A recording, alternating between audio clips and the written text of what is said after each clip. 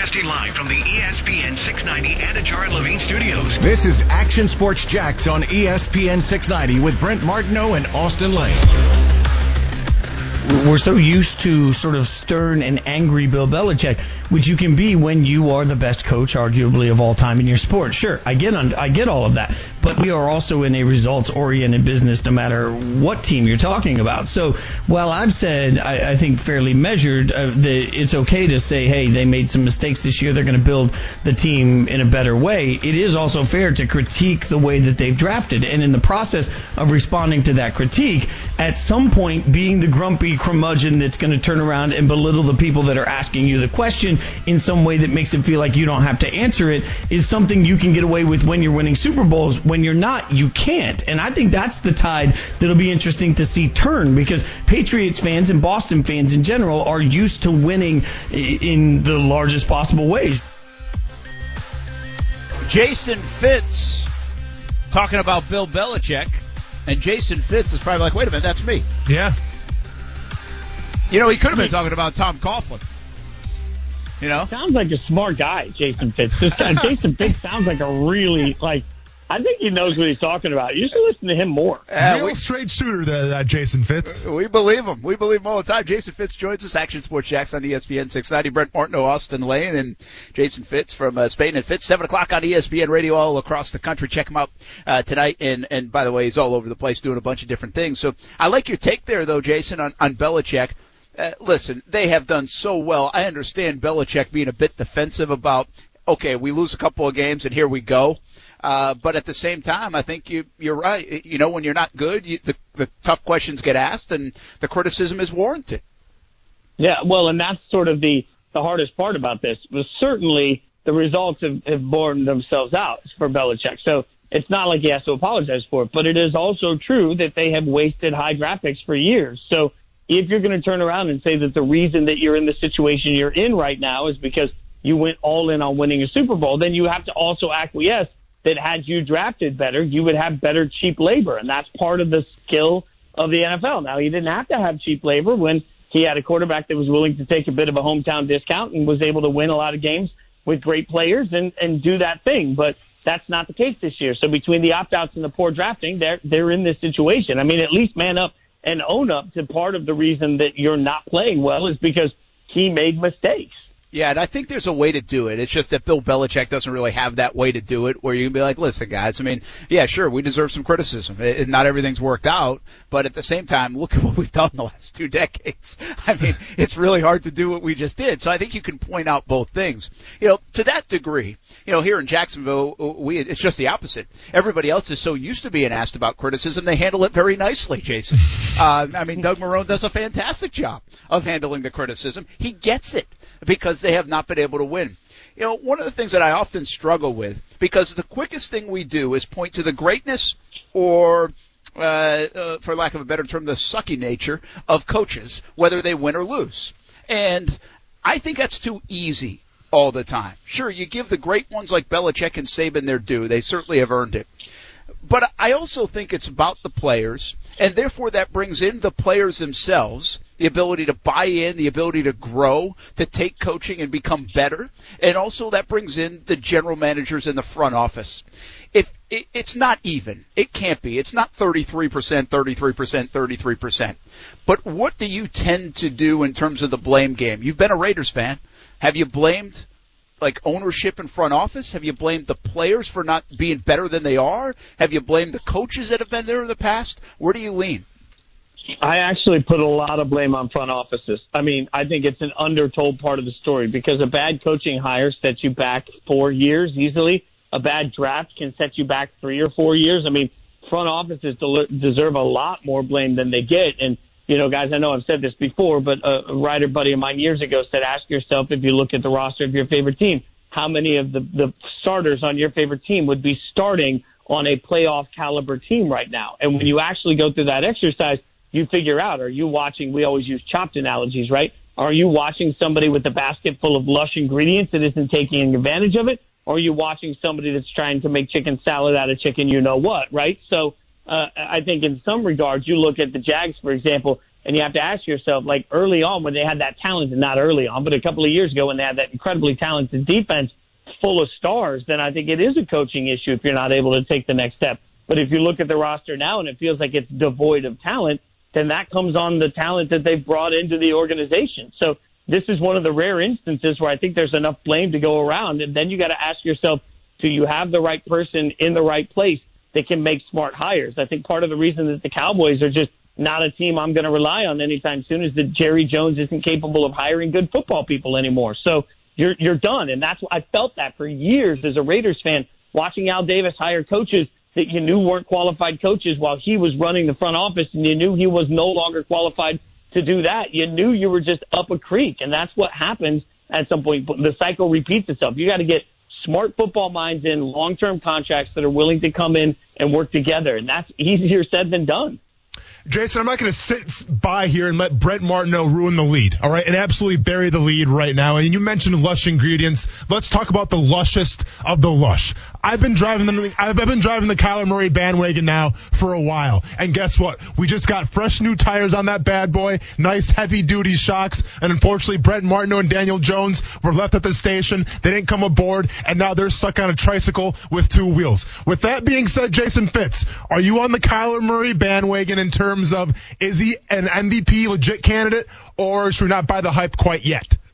No, he's an MVP candidate. There's no doubt about it. But I do think the funniest part of the story of that throw, and we've all seen the Hail Murray, 1,000 times in the last 24 hours. The funniest part of the story about that throw is after he threw it, he had to turn around and look at the Jumbotron behind him to see how the play ended because he couldn't see. Like, he's a little dude, but at some point, I will say this. Kyler Murray deserves so much credit, but so does Cliff Kingsbury, because one thing that really blew me away, and I was sitting with Greg Cosell that works for NFL Films and does some work with ESPN. I was sitting with him years ago at the Seahawks-Patriots Super Bowl, and it was so interesting to watch the game with somebody that's that brilliant with analysis as we were watching.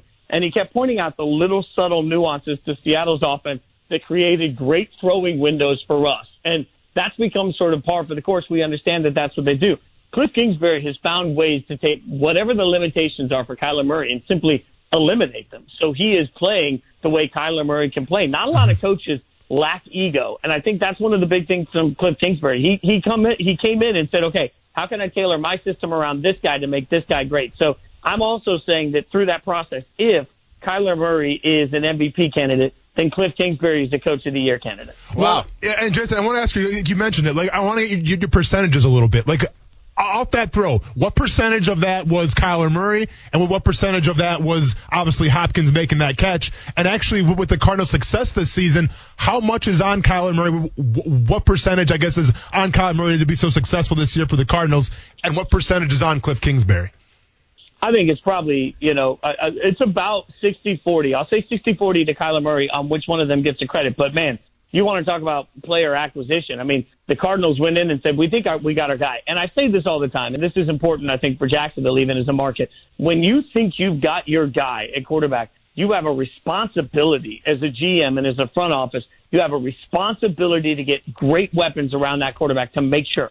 That's step number one. You think you got him, load him up. And that's exactly what the Cardinals did by going out and acquiring Hopkins. And it looks like a brilliant move now. So a lot of credit to the front office, but also a lot of credit to Kyler Murray for his continued development. That being said, the throw, 80% of that goes to Kyler Murray. Come on. He's running one way. He stops his body, essentially, throws against his body, makes a perfect throw. All Hop did was be the highest guy to the ball with the best gloves. Come on. I mean, we all know wide receivers are bailed out by the stickum that's on their gloves. Absolutely correct. Murray's got no help. Absolutely correct. I mean, do you guys talk before the show or something? Absolutely. What are we doing here? I mean, let's be honest. Jason Fitz hitting all the points today. I appreciate it. But it fits. I'm sitting at home. I'm at home on quarantine here, and I'm out by my fire pit just because of Kyler Murray and Cliff Kingsbury. And so in about an hour, I'm going to light this bad boy, and it's 80 degrees here. And I'm still going to light that damn fire pit just because of those guys. Well, and go and throw your Daniel Jones jersey in that fire pit as well. Yeah, and Minshew jersey and headbands and bandanas and everything else that goes along with it. Yeah. You say two things there, though I want to expound upon a little bit. One is, I love what you said about if you have your quarterback, then go get more. And see, I have this feeling that the Jags are going to be the second pick in the draft, and they're going to get Justin Fields. But I also have this feeling that the Jags are going to say in that draft, say, hey, we have DJ Chark. We have James Robinson. We have Laviska Shenault. We're okay. No, not in this day and age of football. Don't say we're okay. The Kansas City Chiefs, their greatness is saying, no, we're not okay. We're going to go add more. The Tampa Bay Bucs said, no, we need more. Let's go get Antonio Brown. So don't say you're okay. You can never have enough, Jason, in offense these days. You're absolutely right. And, for the Jags, I think there's a key opportunity, that we always talk about this when you're picking high. We put so much focus at the top of the first round, but you're talking about the top of the second round, too. And this wide receiver class coming out is going to be almost as heralded as last year's was, and we've seen that that's been immediate impact for several teams. I mean, you go out and you get weapons, and I think it's just such a loss. Like, there was an old concept that if you have your quarterback, they can will you to victory. I think that's the 90s concept on football. The current concept is if you have your quarterback, now let's go make him a record setter, because that's going to make our offense great. If you have a great offense in today's NFL, you can hide a lot of weaknesses on the defensive side of the ball, and that's essentially what it feels like everybody's doing. So absolutely, if they go out and get Justin Fields, then you go out and you continue to aggressively say, okay, what do we have to do to make this offense so multidimensional that it is tough to cover everybody? And that's exactly, to that point, what the Chiefs did going out and getting Clyde Edwards-Helaire. Now, we won't know how great he's going to be for another year. It looked great for a while, then it didn't look great. We don't know. But I will say this. I mean, because of the responsibility around the quarterback position, particularly, if you leave him on an island, you never know what you got. And then you waste years trying to figure it out. And that's just bad team management. Austin, by the way, you can jump in here, and we don't have to get Jason on this again because he already said it, but I just thought it was interesting he gave Kingsbury credit, because we talked about this yesterday, Austin, that Kingsbury really hasn't got the credit, in my opinion. Like, I don't feel like if you flip on a national show, I don't really feel like they're talking about him. It's all Murray. Yeah. And so it's interesting to hear Jason talk about Kingsbury and what he's doing well, because he's got to be doing something right. I get it. I just don't, like, when we talked about the Rams offense, we talked about McVay all the time. Mm-hmm. Well, nobody's talking about Kingsbury in that way, I guess, is my point. No, and you're not wrong there, Brent. I think at the end of the day, like, haters are going to be haters, right? And people, they hate Kingsbury's fireplace, they hate his style, they hate his lifestyle, all that stuff. Like, Jason Fitz can relate to it, right? Like, Jason Fitz, I think, has won a Grammy before, or he's been nominated for a Grammy. So with that being said, he gets the spotlight. He understands what he's working with there with Kingsbury. But I'm going to say this, and Jason, this is my question to you. When we're talking about Kingsbury, and obviously right now it seems like he's the future, right? Like, he's got the Cardinals playing very well in probably the hardest division, one of the hardest divisions at least in the NFL. Is this going to keep on going forward now with these offensive-minded coaches, these young guys, right? Because we saw a glimpse of it with Sean McVay. And all of a sudden, everybody who knew Sean McVay and shook hands with Sean McVay was offered a job, it seemed like. Well, now Kingsbury's shown, there might be something to this, this young kind of guy culture with this offensive-minded guru type of guy. Will we keep on seeing this, or will it come full circle eventually where we see, like, the older school guys and maybe the more defensive-minded coaches? No, I think it's going to continue this path. And look, the point you just hit on there is, I think, part of why he's not getting enough credit right now, Clinton Kingsbury, that is, in the coaching conversation, because a lot of people, he was the one that everybody said, now this guy is not qualified to be an NFL head coach. For people to come in and now admit the success he's having, a lot of hot takers would have to admit that their hot take was very wrong about him, and people don't like to do that. So I think the lack of willingness to admit a mistake is part of why he doesn't get more publicity. But the other part of your point is, what did Cliff Kingsbury do? He came in, he watched Kyler Murray and said, what's he do well? How do I replicate it? We even look early on in the success of Joe Burrow. I mean, the fact that they analyzed what he did well at LSU and they brought a ton of those concepts in, I think that's what we're going to see for the future moving forward. I mean, if the Jags end up with Justin Fields, the first thing I'm going to do is try and pluck somebody off of that Ohio State staff and bring him to my staff for the Jags and just let him work. Just let him be the conduit that tells everybody what Fields likes to run, how he likes to run it. I don't know why we don't see that more often. You draft a young quarterback, then you bring in somebody that knows that kid and knows how to make that kid as successful as possible so that he can start to work with your coaching staff, because great coaches should be able to take whatever they have in the pantry and cook with it. They shouldn't need necessarily to only run their system. They should be able to make their system work with whatever players they have. Yeah, Jason Fitz, 7 o'clock, Spain and Fitz, ESPN Radio all across the country, joins us on Tuesdays. Thanks for joining us, man. Les Austin, you got some Ted Allen chop stuff? No, I don't have any chop stuff. I just have one legitimate question. And, Jason, obviously you're a guy that comes with a music background, so I want to get your hot take on this real quick. Christmas music. When is it suitable to start up the Christmas music? Do you wait till after Thanksgiving or after Halloween? What is your opinion? I went out the day after Halloween to buy stuff half off because all of the big stores put the stuff down cheap, right? So as I was loading demonic like clowns into my car, I had Mariah Carey Christmas just blaring in the background. Remember this. What do you do? What do you do at halftime? Whenever you're watching a game, at halftime, you eat, you drink, and you hang out with your friends and family, right? That's what you do at halftime of the game. Sure. That, my friends, is why Thanksgiving is halftime of the Christmas season. It starts November 1st. You have halftime, you eat, you hang out with your friends, you watch some football, right? And then you get back to it for the second half. You make some adjustments to your game plan, and you're ready to win. I appreciate the fact that you've probably been asked that question before because that's one hell of a response. Hell of an answer. Demonic clowns and Mariah Carey. My Christmas music take for a long time. Demonic Mariah, there we go. Yeah. Hey, I actually was thinking of this watching the, I think it was the CMAs last week. When's the last time you picked up a violin? I still play every once in a while just for fun. The last time I played anything of note was probably a year and a half ago. But, I still got buddies, Rascal Flatts and Chris Young and guys like that in the country music world that are still buddies. And so when the world gets back to touring, Chris has left me the standing opportunity to sit in with him at the Opry or at one of his bigger shows. So I'll probably just go in and play there. I play every once in a while for fun, but I'm more likely to sit at a piano in the middle of the night than I am to pull out a violin. That's pretty good. Cool. So, and by the way, you didn't cringe when I said violin, or did you prefer fiddle? I was going to say, Brent, be a little more respectful. Oh, when I was a kid, if you called it a fiddle, I was like, I'm a violinist when I was a classical music kid. And then all of a sudden I was like, wait, fiddle players make how much? No, I'm a fiddle player. All day. Jason Fitz, thanks for joining us, man. Always fun. You guys are the best. Have a great week. All right, that's Jason Fitz, Spain and Fitz, 7 o'clock. Listen to him tonight. Listen to him everywhere. Hey, Austin, here's the deal. Yeah. I didn't want to keep him longer, but if he goes and plays like the Opry, all right, and sits in with Chris Young or Rascal Flatts, by the way, those are country guys. How about if he goes there, how about we go and watch? I mean, yeah, like when sure. things open up, right? Well, I mean, yeah, absolutely. It'd be probably one of the coolest moments ever, man. I've never been in the Opry before, and actually, witnessing a guy that you kind of conversate with every single week, that'd be very cool. But with that being said, I feel like Fitz has already kind of displayed his Opry moment when we talked about Kyler Murray. I mean, the guy hit all the hot topics, hit all the right points, hit all the right notes, if you will. I think this was Jason Fitz's finest moment in his sports career so far. On this show. We just had someone comment and say that was honestly the best answer in this show's history. So, which one was that? Murray? About Christmas music? No. I think the Christmas music. Honestly, no. It's about Kyler Murray. That was a heck of an answer, man. It's like he's a music guy, so he's probably been asked that before. So I appreciate, and I'm on board with him too.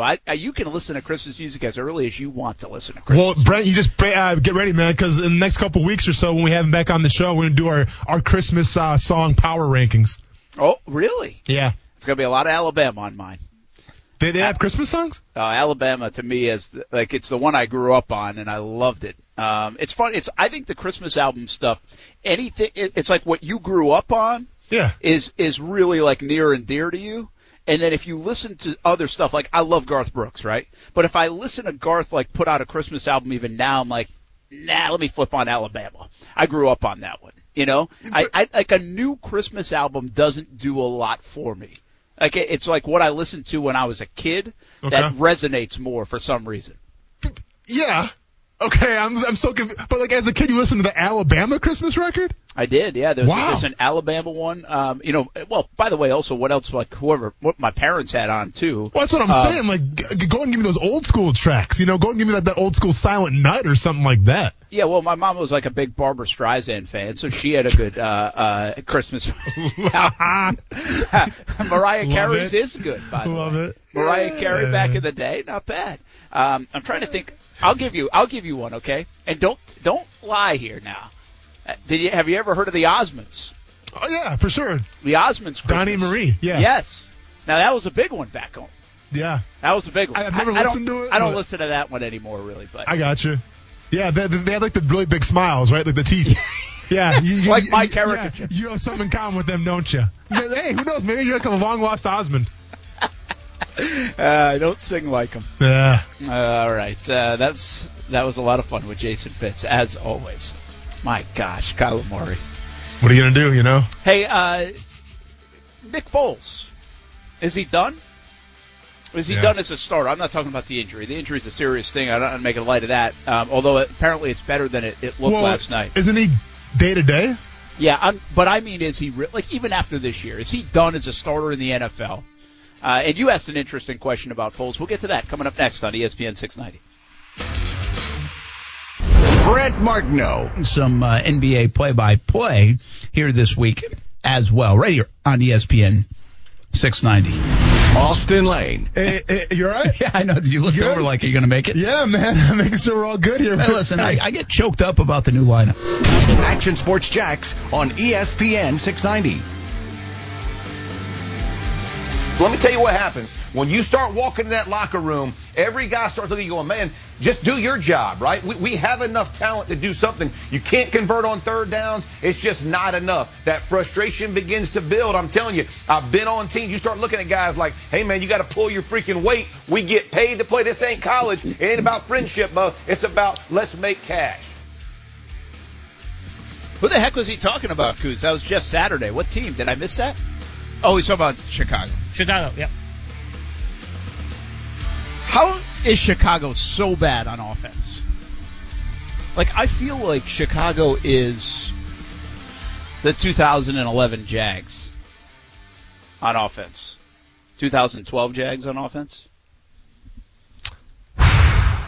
No, seriously, like your offenses. I feel for you. I mean, your offenses were so bad. Hey, I was there, Brent. I know. It was gross. Yeah, I'm aware. 3 and out.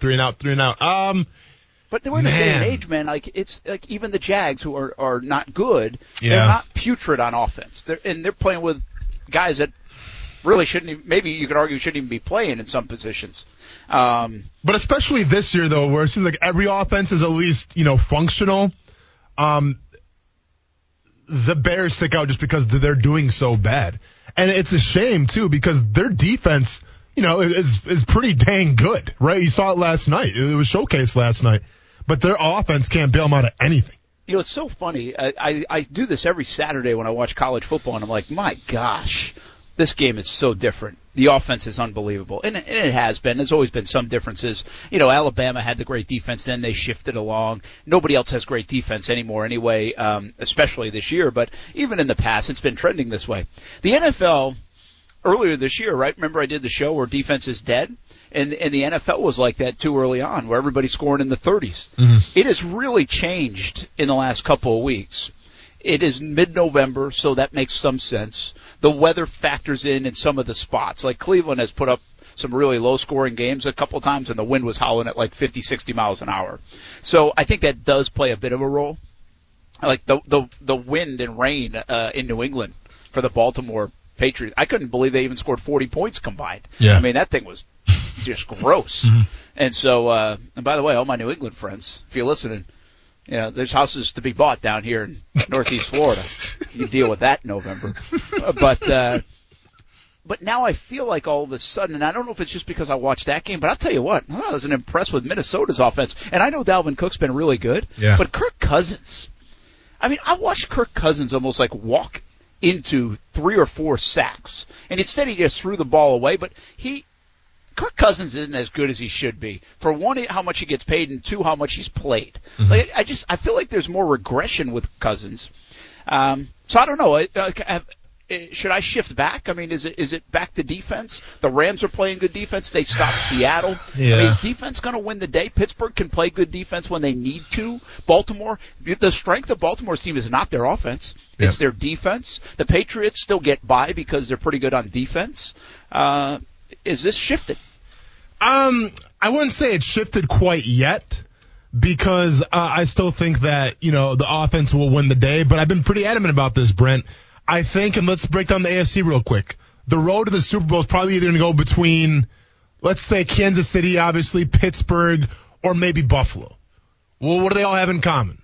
They play outside, and when it's, January or whenever it's going to be, some pretty cold weather and some pretty crappy weather more than likely.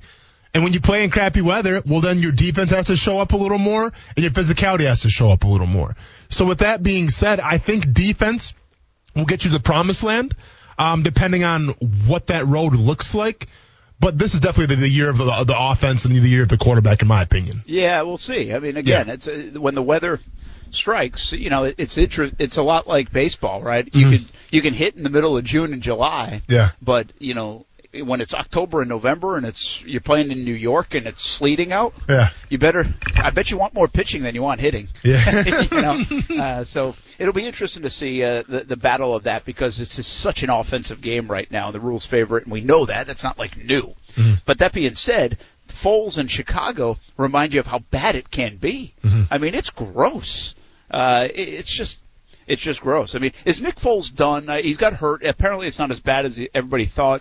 The hip and leg injury, it was hard to tell what it was, quite frankly. So we were assuming that anyhow, at least on social media.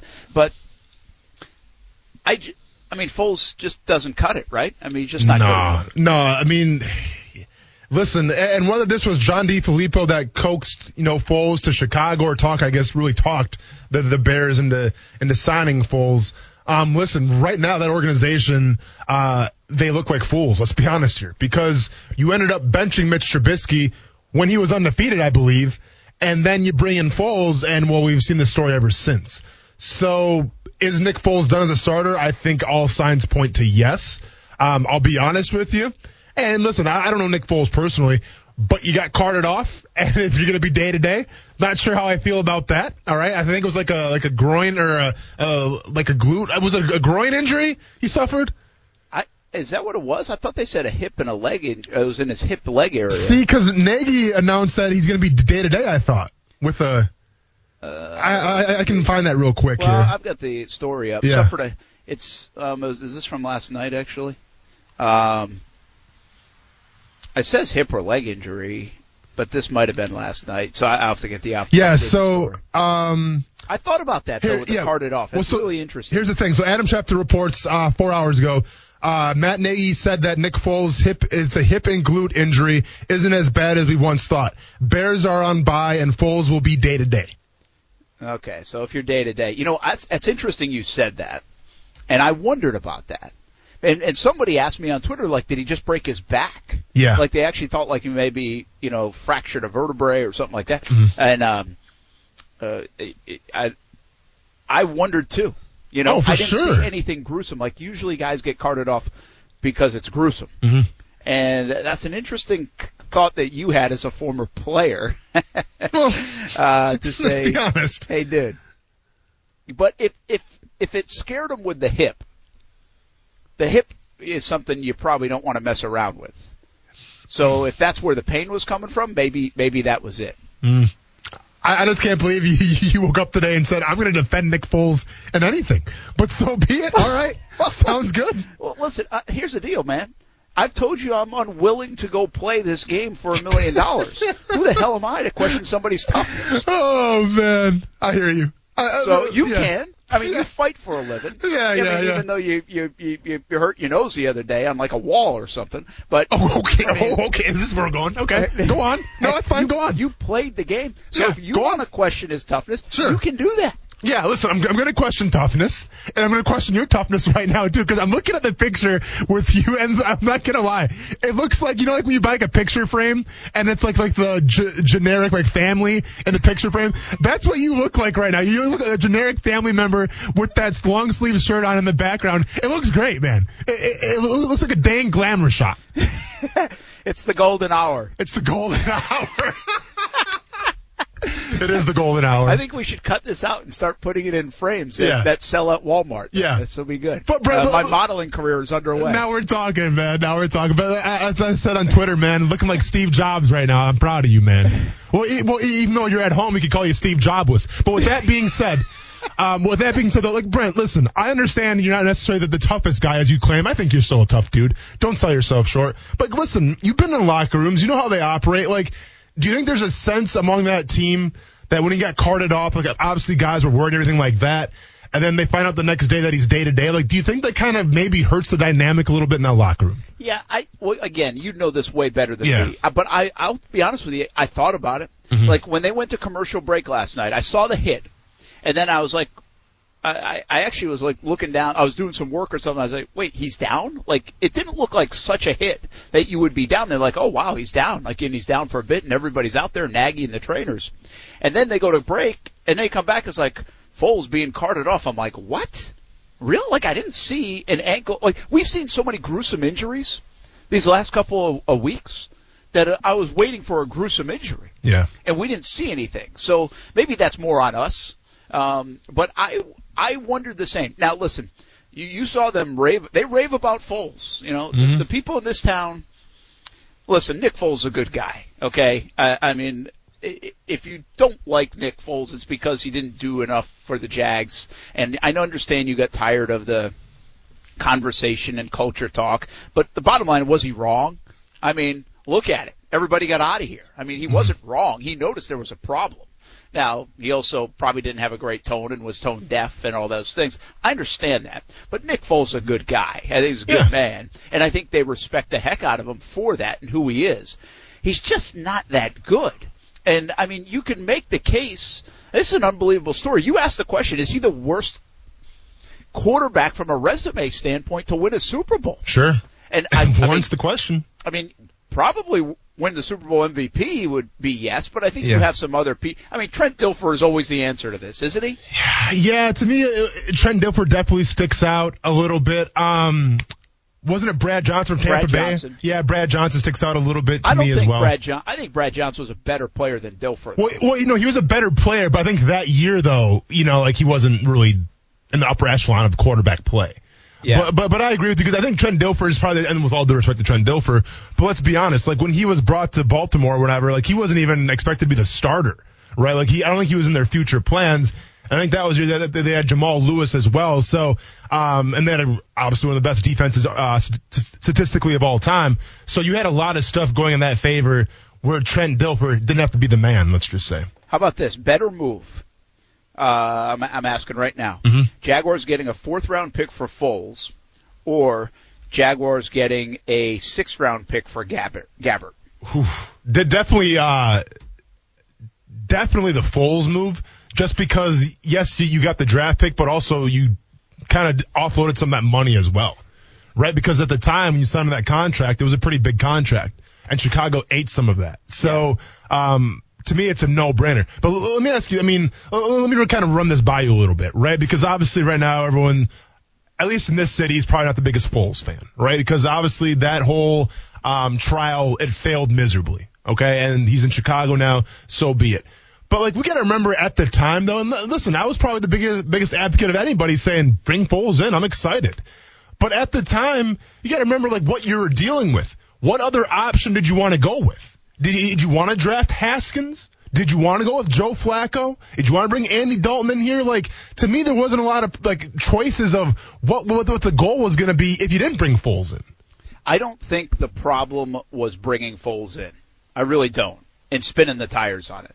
I think what people really got not happy about was the dollars spent and dollars tied to him for really no reason, because nobody else was interested. No, and it's not that they weren't interested. They didn't need it. They weren't in that situation. The teams that wanted to go quarterback had the draft, prowess to be able to do so. Other teams were sticking with their veteran guy. It's just the way it all shook out. The Jags were really the only team that would be interested. And it wasn't because people didn't want Nick Foles or Nick Foles wouldn't be good enough, they thought. I don't think it was because of that. It was just because of their situation. They were saying, all right, we're going to bump this guy out for Foles? Probably not.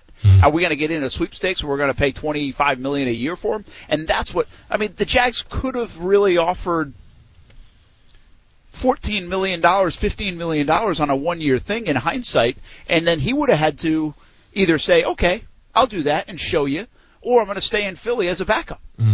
Right? Yeah. That's really, that's what he had. Yeah. I don't remember anything else that he even had. So I think that's why people have the angst against Foles. And then on top of that, the tone-deaf nature of last year when he took to the podium. And, I still say this. Was he wrong? Probably not. but say it internally, man. Right? Yeah, I mean, come on. I mean, again, that is another example of people don't understand. Players in the building don't understand what the fans have been through for a dozen years. They just don't get it. And Foles showed that he didn't get it. Yeah. And he was here long term, where everybody's like, hey, what the heck, man? We're trying to win now, right? We're tired of losing now. And Foles was thinking, all right, I got a few years on this deal. I'm going to be here for 2-3 years. I'm going to build it. Right? Much like he acted like he was a first-year coach. True. And he was given all this money to come in here and help save it now. Yeah. And it was just this huge disconnect. So, listen, I think it's unbelievable the Jags got out from under that situation. It's also unbelievable the Jags have now been wrong on multiple occasions. Bortles, Foles, and I think right now Minshew proved that he's not the right answer. So, it's 3 quarterbacks. 3 quarterbacks. 3 quarterbacks. That's why they're probably not picking the next one. Speaking of quarterbacks, somebody asked a question about Ben Roethlisberger. Does he get enough love? We'll answer that when we come back. Action Sports Jacks on ESPN 690. The Steelers come to town this week. I don't think he'll play TPC Sawgrass this time around, although Ben showed that he doesn't really need practice. Played pretty well on Sunday, despite being quarantined all last week. We'll get to it when we come back. ESPN 690 from the backyard. I attribute it to the guys around me. I attribute it to the offensive line. No sacks today. Gave me time to throw it against a lot of crazy looks and blitzes. I attribute it to the coaching staff for getting me ready to play and all of us ready to play. And then obviously the skill guys. They made plays tonight. It wasn't easy out there. The wind was blowing the football around a little bit, and they were able to concentrate and make plays out there when sometimes plays weren't even there to be made. And Juju, doing what he normally does and fighting for first downs, and James Conner catching the ball, and just everybody. I can't say enough about everybody today. This was way more than me. It was a total team victory today. You all right back there? Yeah. Hey, can we get a studio light on you, Brent? Why is it getting dark? You're starting to fade in the background a little bit. Oh, is it getting dark? Yeah. All you guys have to do is tell me. I'm like, I can make this happen. Well, Kuz, let them know, man. I didn't notice till just now. I got you. Good job, Kuz. Hold on. Now I got to go to work here. You take over. Big Ben, is he overrated? Now look what you did, Kuz. Is he overlooked? That's the question. Come on, Kuz. No, you're fine. Now I just tweeted something bad. I didn't tweet right. Now I got to fix it. I messed it all up. The wheels are just falling off. Hey, we have a 4-minute commercial break, and you guys couldn't tell me this until we got back on. Well, okay. Okay, Kuz, explain yourself. We were looking at the commercial screen. I hadn't had our actual screen up. Don't say weird. This is all your fault. I don't look at the screen. Kuz's like, hey, by the way, Brent, you can barely see him. I'm like, oh, yeah, sure enough, you can. What did I tell you? What did I tell you at the top of the show? Go back and listen to the top of the show. What happens is this working from home stuff communication shows your weaknesses. Okay. Now, is that directed at me and Kuz or just Kuz? I don't care who it is. It's not my fault, all right? Why are you throwing me into this? I don't watch the screen 24/7 to see how dark it's getting outside. It's not my fault. Well, and I obviously don't look at it with the amount of times I forgot to switch it to the commercial break one. So. And by the way, I mean, you want to talk about communication? That's fine. How about a little self-awareness, though, too? I mean, you're outside and the sun's going down. So don't be mad at us. And now, is he gone? Oh, well, that's a nice light. No, that looks good. He did leave, though. Okay, well, then I'm not even listening. Yeah, well, then I'll go ahead and reiterate. Oh, wow, wow. Is that like a backyard light there, Brent? No, all I did was open up the iris on the camera, guys. I do have one light, but I don't think it's enough. I've got to go get my other light. Iris on the camera, nice flex. Technical word, for flex. Hey, Brent, by the way, I'm not sure if you heard me or not. But no, I didn't. Go ahead and talk about communication all you want. How about a little self-awareness from your end? How does that sound? You're outside and the sun's going down. What do you think's going to happen? Yeah, but I still see the sun. I mean, I was worried about my fire pit and I got to heat this thing up soon. How long have you been doing this job for? This isn't your first rodeo, and you want to hold me accountable? A guy that has zero clue how cameras even work? I know white balance, and that's about it? And you're trying to get on me right now? Come on, man. Hey, Big Ben Roethlisberger. Yeah. Is he underrated? Overlooked? It's a good question. Yeah, it's a question from a caller we had, and so we appreciate that. And it's a fair one, I think, right? I mean, over the years, listen, the bottom line, yes, is he's overlooked.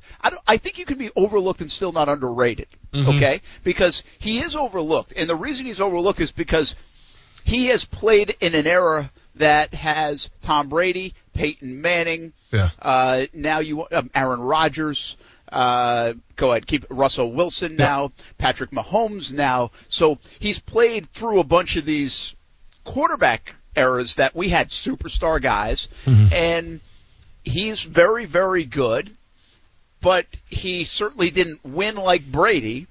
He certainly didn't have kind of the aura like Peyton Manning has had. And he certainly isn't the human highlight reel that Patrick Mahomes now is.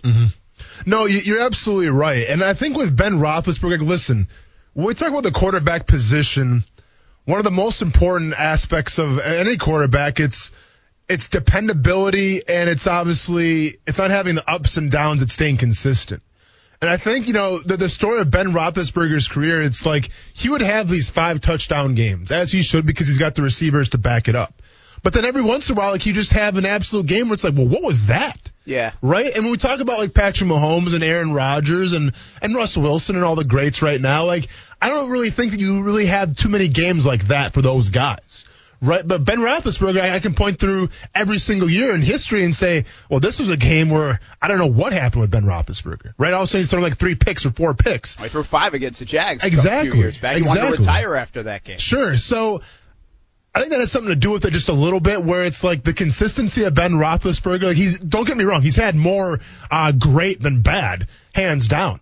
But he's also had some bad and some really, really bad. Yeah, I think look, I'm looking at some of the numbers of Roethlisberger. He had 5,000-yard season in 18. 5,000 yards. Yeah. Holy cow. I mean, that's just unbelievable. He also led the league in interceptions that year, though, it looks like, with 16, which would lead the league. And that's kind of interesting, too. But he almost had a 5,000-yard season in 2014. I mean, he has morphed. See, he's a lot like, in my opinion, Russell Wilson. Okay. Where Russell Wilson wasn't asked to do that much early on. I don't think Big Ben was asked to do a ton early on. They ran the ball. They played good defense. Well, now as the game has evolved, Ben Roethlisberger has evolved. The Steelers have evolved into this potent offense over the years, and they're asked to do much more. And I think Ben Roethlisberger does it really well. I also think there's a likability problem with Ben because of some of the stuff off the field, Austin, obviously. Earlier in his career. Yeah, the past stuff, absolutely. I mean, that always goes into account. Well, let me ask you this, Brent. We talked about with Jason Fitz earlier on the show about, Cliff Kingsbury and Kyler Murray, what percentage is due to the success of each person. Well, let's talk about Mike Tomlin and Ben Roethlisberger. Like, what percentage would you say of the Steelers' success is Mike Tomlin? And what percentage right now would you say is Ben Roethlisberger? Gosh, I feel like I feel like from the outside, and we got Steelers fans on, I think, and I'd be interested to see what they take, but I feel like it's like 60-40 Tomlin. Really? I feel, man, he is like the pulse of that thing. He gets it, man. I feel like that. I might be wrong. Well, because the quarterback's so important. It is important, and you feel like, Big Ben, I mean, like he has the support in that locker room, but at the same time, look at last year. Big Ben goes down, and the Steelers go 8-8. They don't really miss a beat that much. So, more on the Steelers and the Jags, more NFL, more football talk coming up next. Last hour of Action Sports Jacks on ESPN 690.